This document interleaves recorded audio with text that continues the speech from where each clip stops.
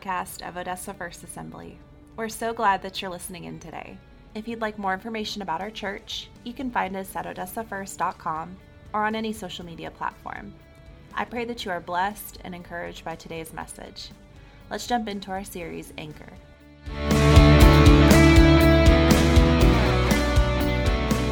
kind of felt like we need to park and kind of do a part two on hope for this Sunday, and I'm really excited about this. I don't know if I can express that enough, and kind of even before we leap into this, you need to know that even if you are in a difficult season, and it even feels like a prolonged difficult season, you can still have hope in the middle of that season.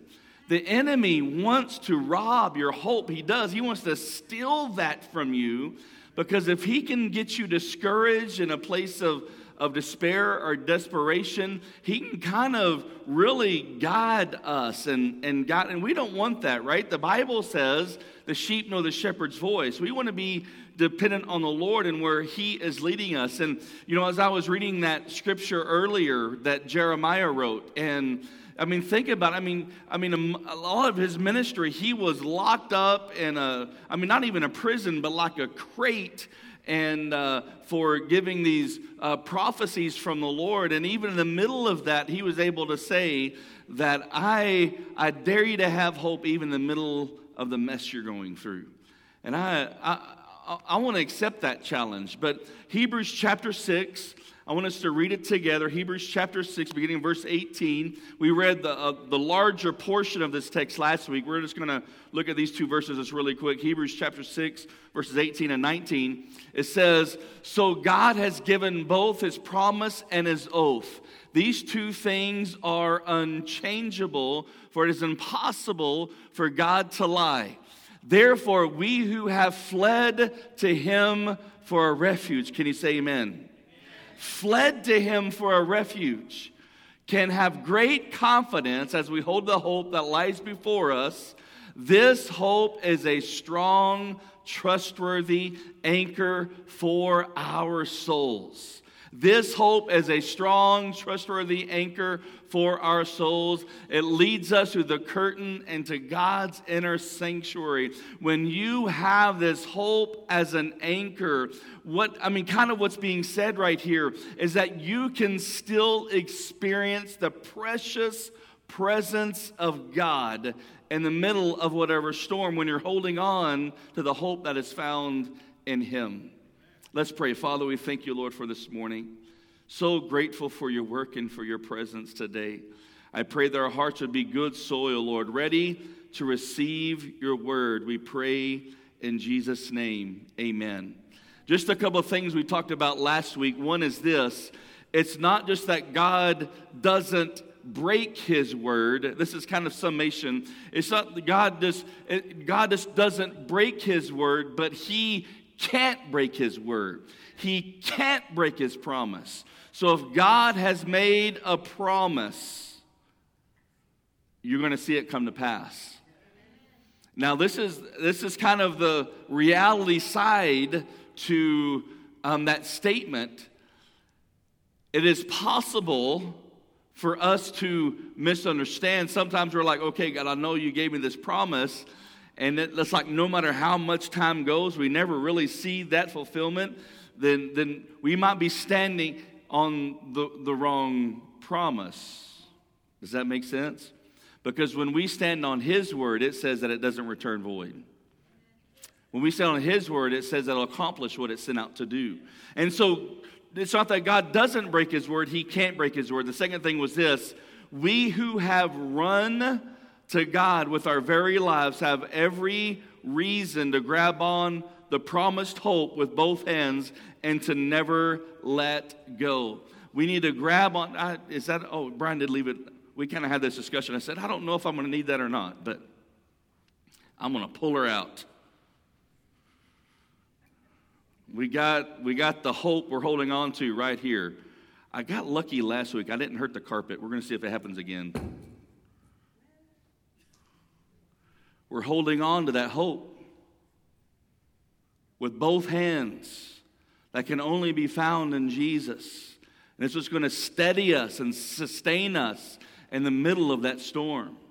Are you with me this morning? And the third thing was this, is that Jesus is the anchor. I said Jesus is the anchor. It was that simple. And this morning is just going to be just as simple. You see, when we're in a place of struggle, desperation will drive us to do the unimaginable. Desperation will drive us to do things we never thought we would see ourselves do. Desperation drives ourselves to the unimaginable. It'll drive us to the darkest places. It'll drive us to do things that we never thought we could do or would do or had the ability to do. Desperation will drive us to do the unimaginable. Desperation can either keep us on rock bottom or it can get us to the miracle. You see, there's a choice that happens when we're at that place when we hit our rock bottom. How many's ever hit rock bottom before? I mean, I would dare say that for some of us, that rock bottom is what brought us to the Lord. Now, but I also know this, you don't have to find rock bottom to find the Lord. Matter of fact, it's preferable for you that you don't wait that far or that long. But when we're at that place of desperation, we find that we got a choice to make. Either we're going to be on rock bottom and do the unimaginable, or we can get to the miracle. But Psalm 47:2 says this. Psalm 42:5. Let me get on the right scripture. Psalm 42:5. It says, "Why am I so discouraged?" I mean, the Psalms sometimes what you read. Why am I so discouraged? Why is my heart so sad? I will put my hope in God. I will praise Him again, my Savior and my God. Now I am deeply discouraged, but I will remember you even from the distant mountain. And it goes, Mount Hermon, source of the Jordan, Mount Mizar. The reality is if you have hope or not impacts every area of your life.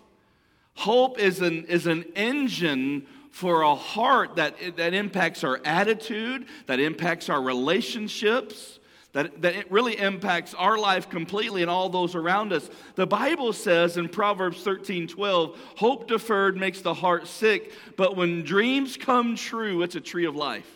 So what that's saying is this, is when you have disappointment after disappointment after disappointment after disappointment, what's going to happen? It makes our heart sick.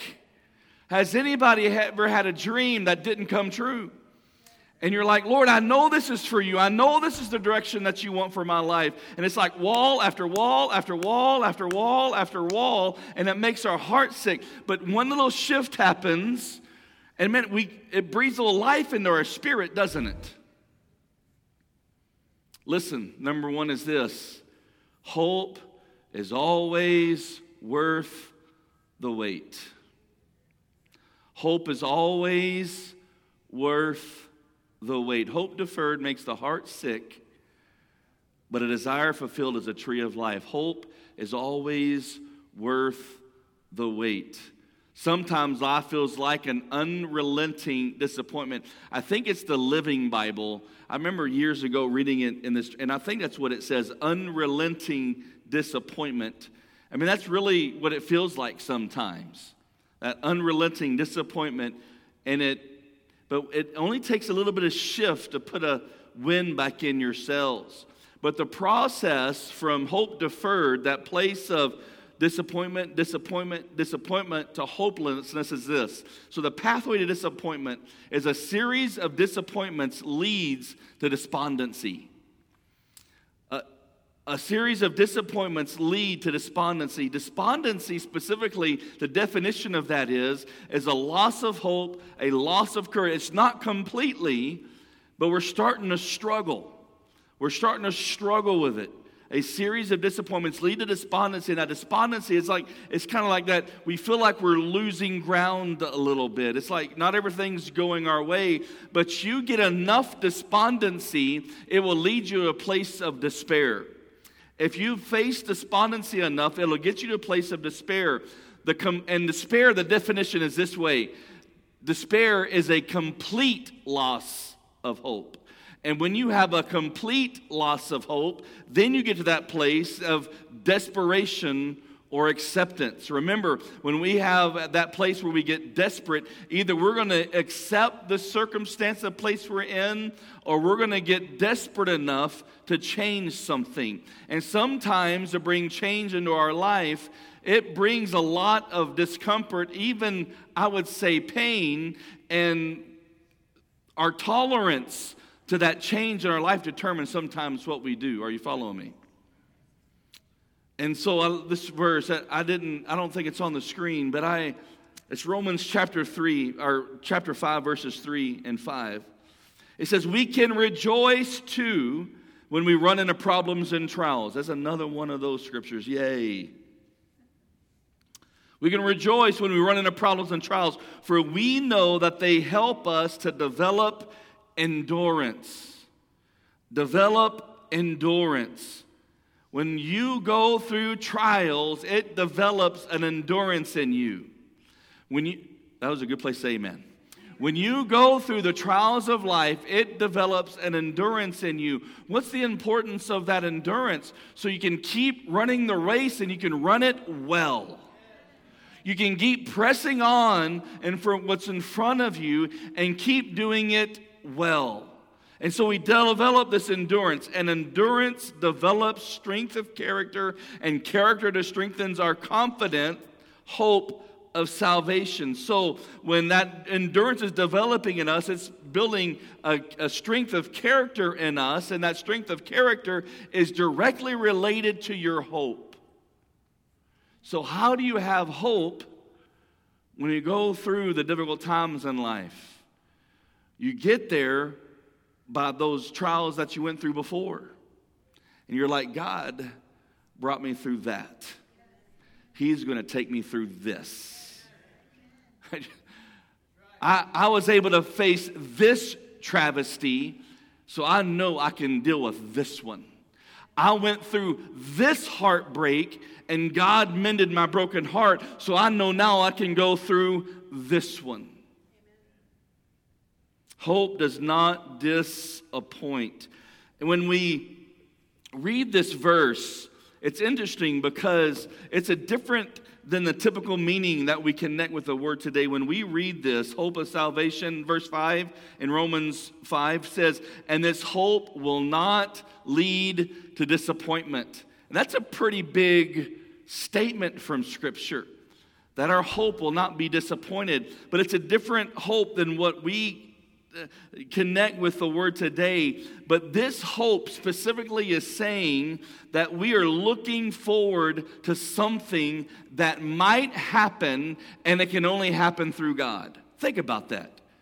I mean, I know there's sometimes a chasm between the Greek, what we see in Scripture, and the English language, but when the writers were writing this in Romans, I mean, when they said that hope, it was specifically saying that you have something to look forward to that can only be found in God. You see, when you're in the storm, he's saying, don't look at the storm, but look at God. When you're going through that trial, don't just focus on the trial, but get your eyes on the Lord. I'm preaching a whole lot better than what you're helping me this morning, I think. The true biblical hope is not wishful thinking about something good that might happen in the future. It is a confidence from God concerning His promises. It is a confidence from God concerning His promises.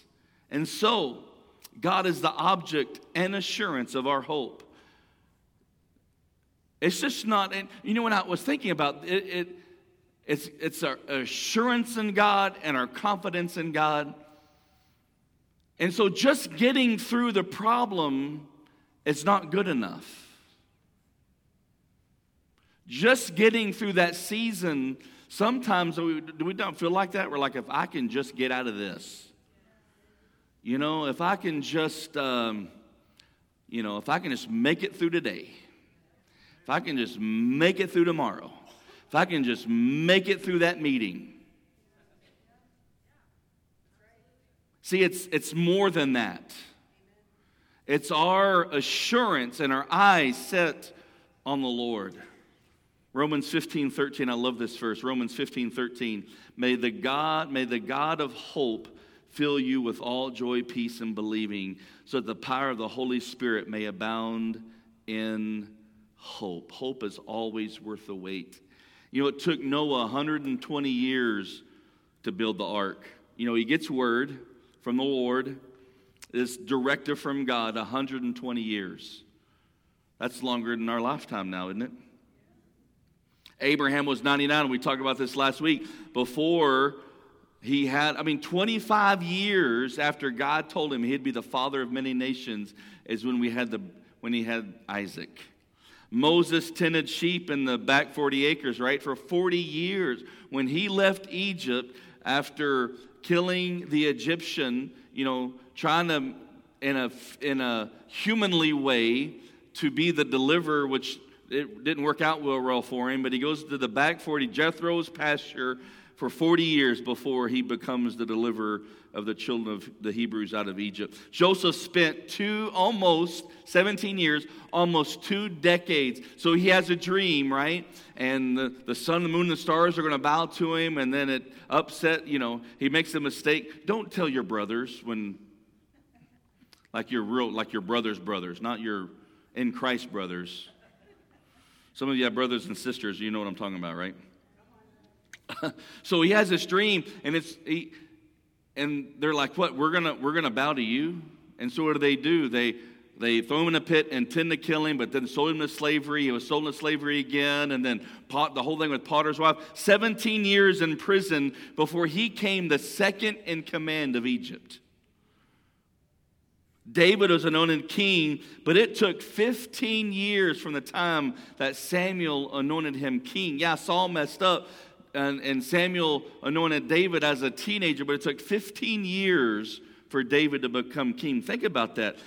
All the years, I used to love going to Tommy Barnett's pastor school in Phoenix, at Phoenix First Assembly, and he would say this every single year, every single time that we went, is that it takes 7 years for a dream to come true. It takes 7 years for it. Now, there are times when God just does something and he shifts something and does something that's miraculous and different. But when God speaks something to you, you've got to be willing to put it in the crock pot low and slow.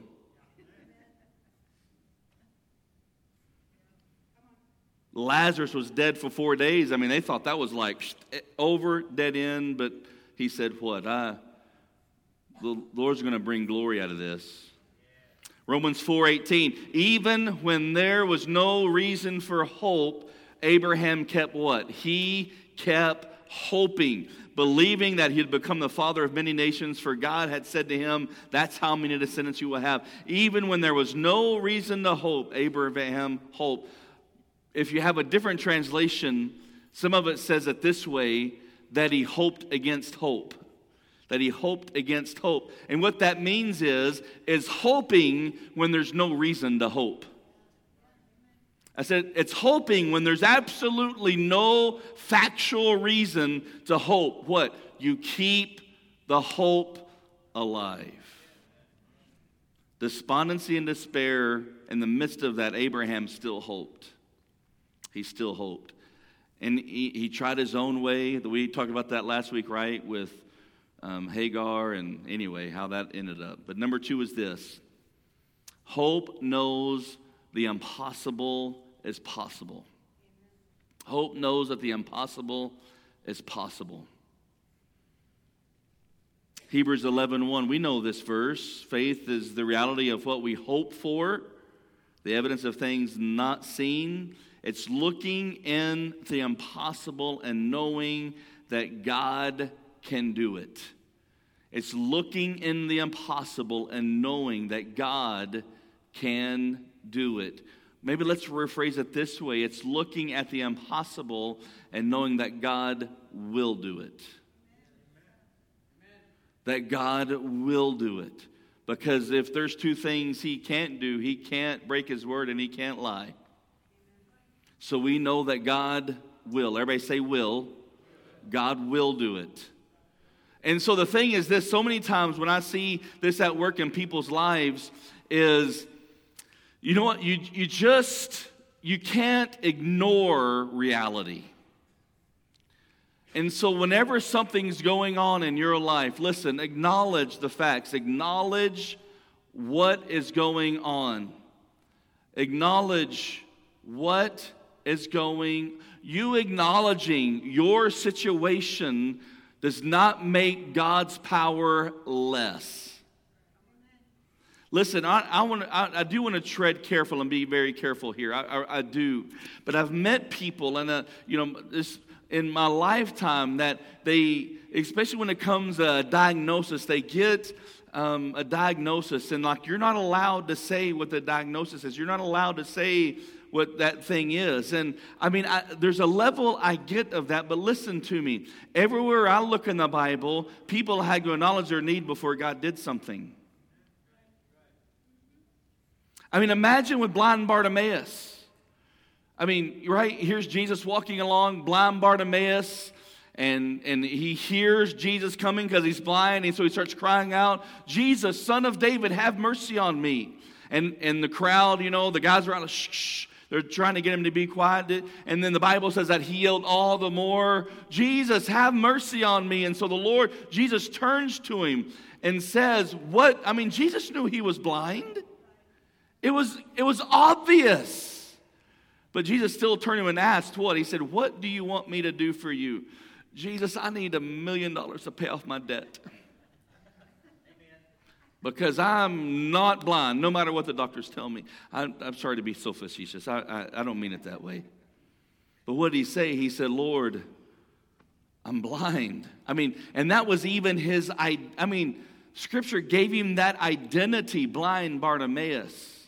It'd been really cool for Scripture to start calling him seeing Bartimaeus, I think. But that's exactly what God does.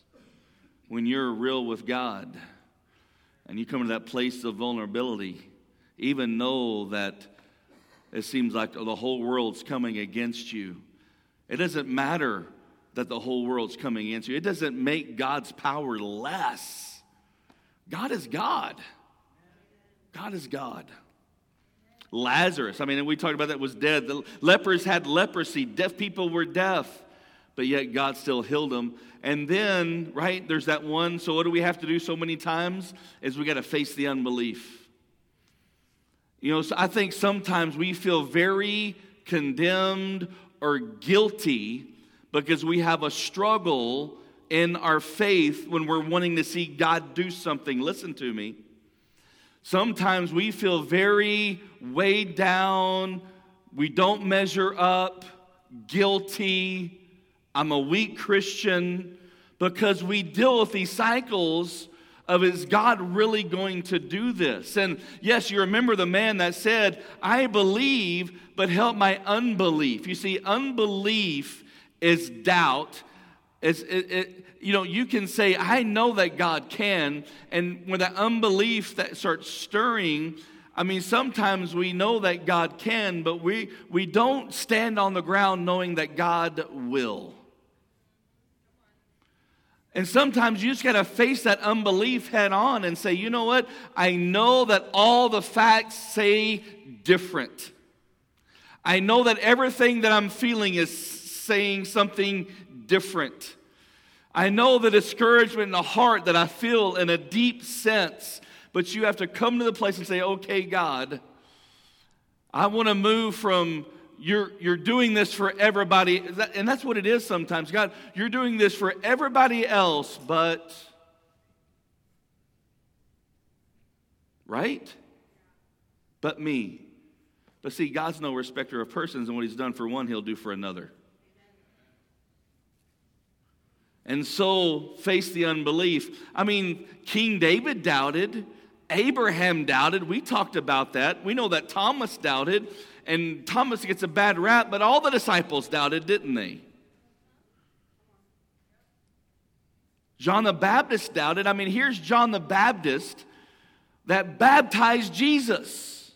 And when he brought him up out of the water, what happened? The Bible says in Mark, I love how Mark describes it, but the heavens were ripped open and the Spirit descended like a dove, and this voice of the Lord speaks out and says, "This is my Son in whom I'm well." John the Baptist experienced that. And then he found himself in prison. And the guys following him, he said, "Would y'all just go ask that guy if he's the real deal really quick? Because I may be fixing to lose my head over this whole thing. And I just kind of need to know." That's good preaching, Pastor. I think it is. And so the third thing is this. So we're going to acknowledge the facts, we're going to face the unbelief, and we're going to stand on the promises of God. The Bible tells us, by which he has granted us his great precious. Aren't his promises precious? Aren't his promises great?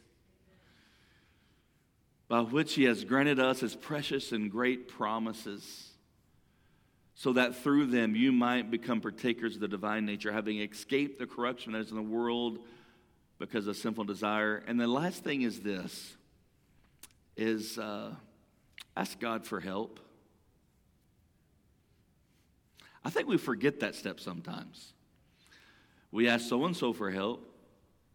We ask brother Bob for advice. Why don't we ask God for help? And whether you're a note taker or not, I'm going to share these next few things just really quick, but it's very important. I am a firm believer in praying the Scriptures. I really do. When I believe, the Bible says when we are baptized in the Holy Spirit and the Lord is giving us that gift of tongues, one of the uses of that is when we don't know what to pray for, we can pray in the Spirit. But I'm going to tell you, you can also pray in English when you don't know what to pray for. And it's 4 scriptures, and one is Psalm 86:1. It says, "Bend down and hear my prayer.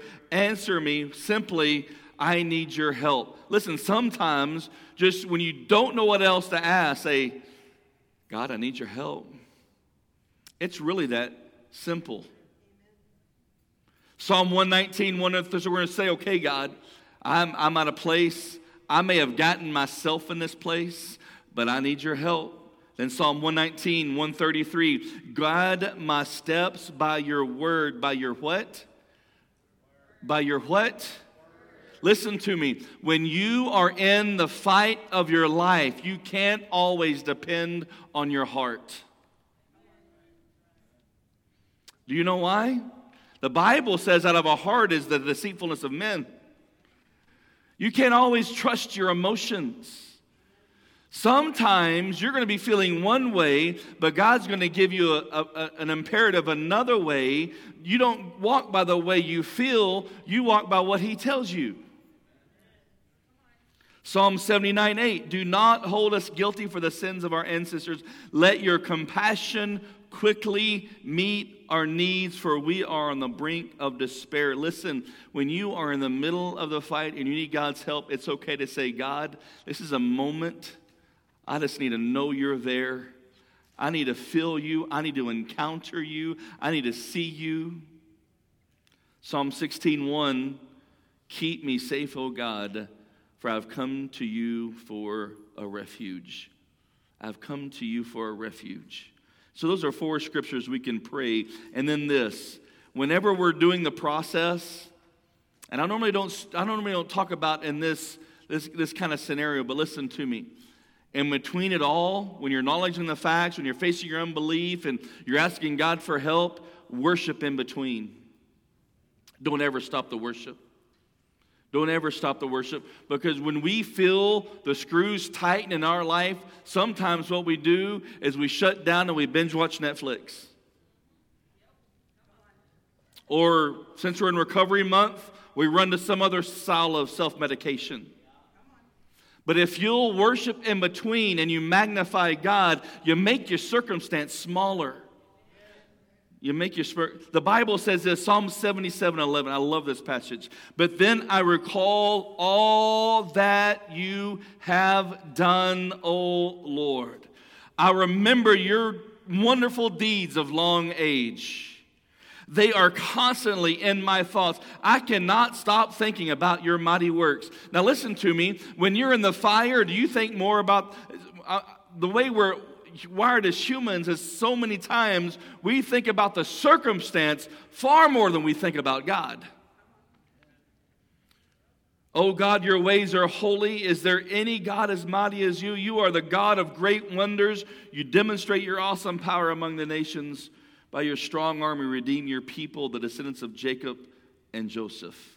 The third thing is this, and we're going to wind up here pretty quick, is hope. It transforms us. Hope transforms us. How does hope transform us? Hope transforms us. Hope transforms us because hope changes your focus. Hope changes your focus. What you're focused in on, what you're dialed into. What we focus on will determine if we have unrelenting disappointment or a life of hope. I mean, sometimes, many times, we've talked about this before. I've shown the clip before, but, Angela grew up watching this movie, Pollyanna. Anybody ever seen Pollyanna? Everybody watch Pollyanna? The thing about Pollyanna was they always played the glad game. And I mean, any one day I can come home and have a perspective of something, and I'm like, the world's going to end, type of attitude. And Angela's like, but this,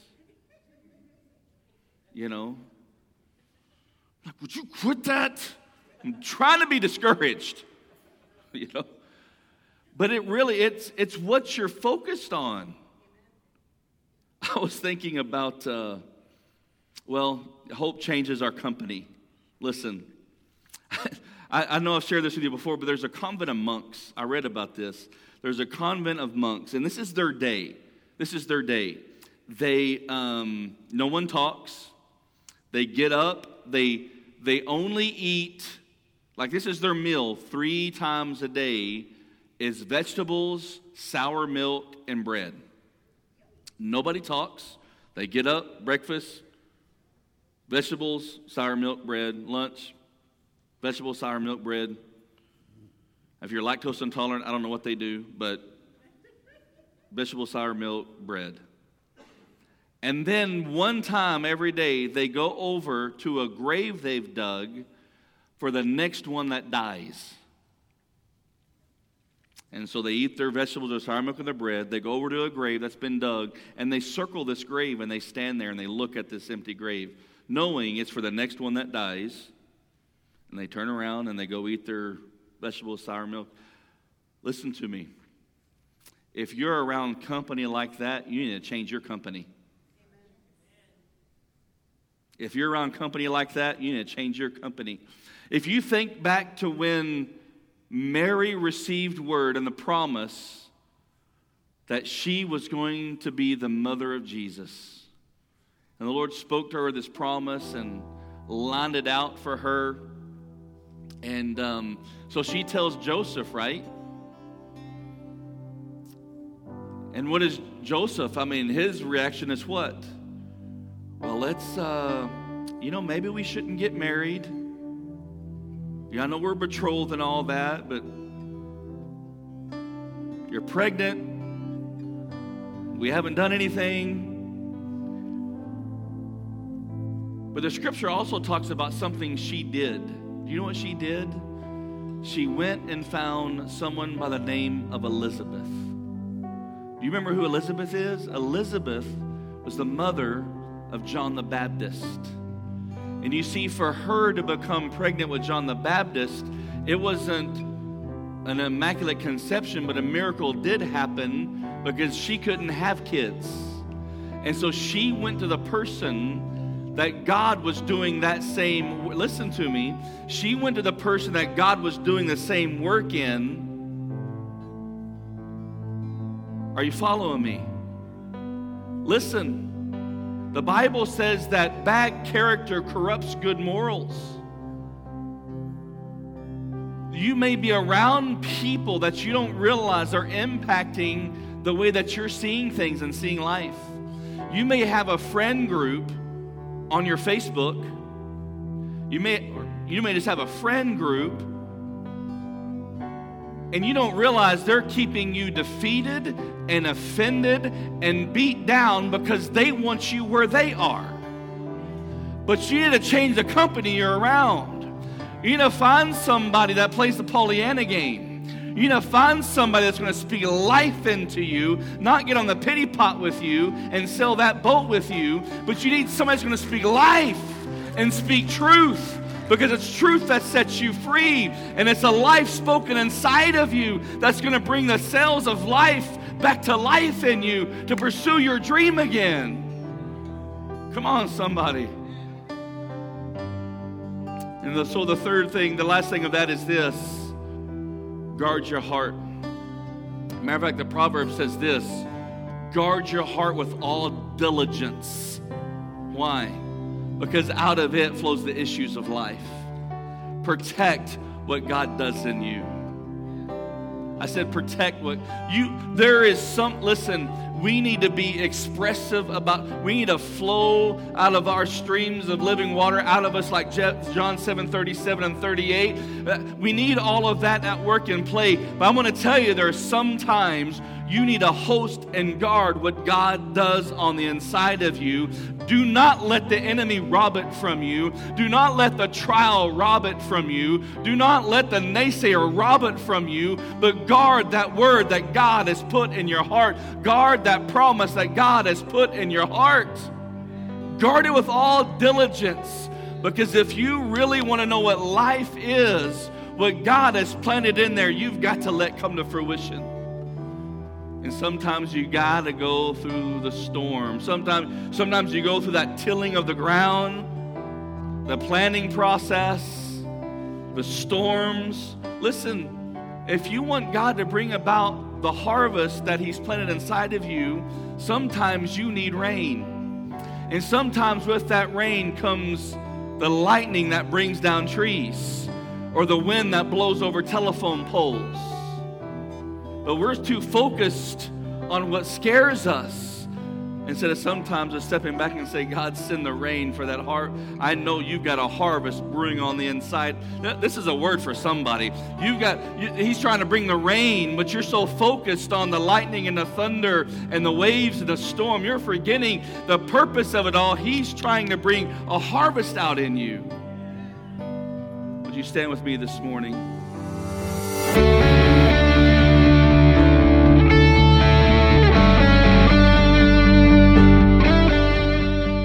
Thank you for joining us for our podcast. Again, if you'd like to know more about our church, you can find us online at odessafirst.com or on any social media platform.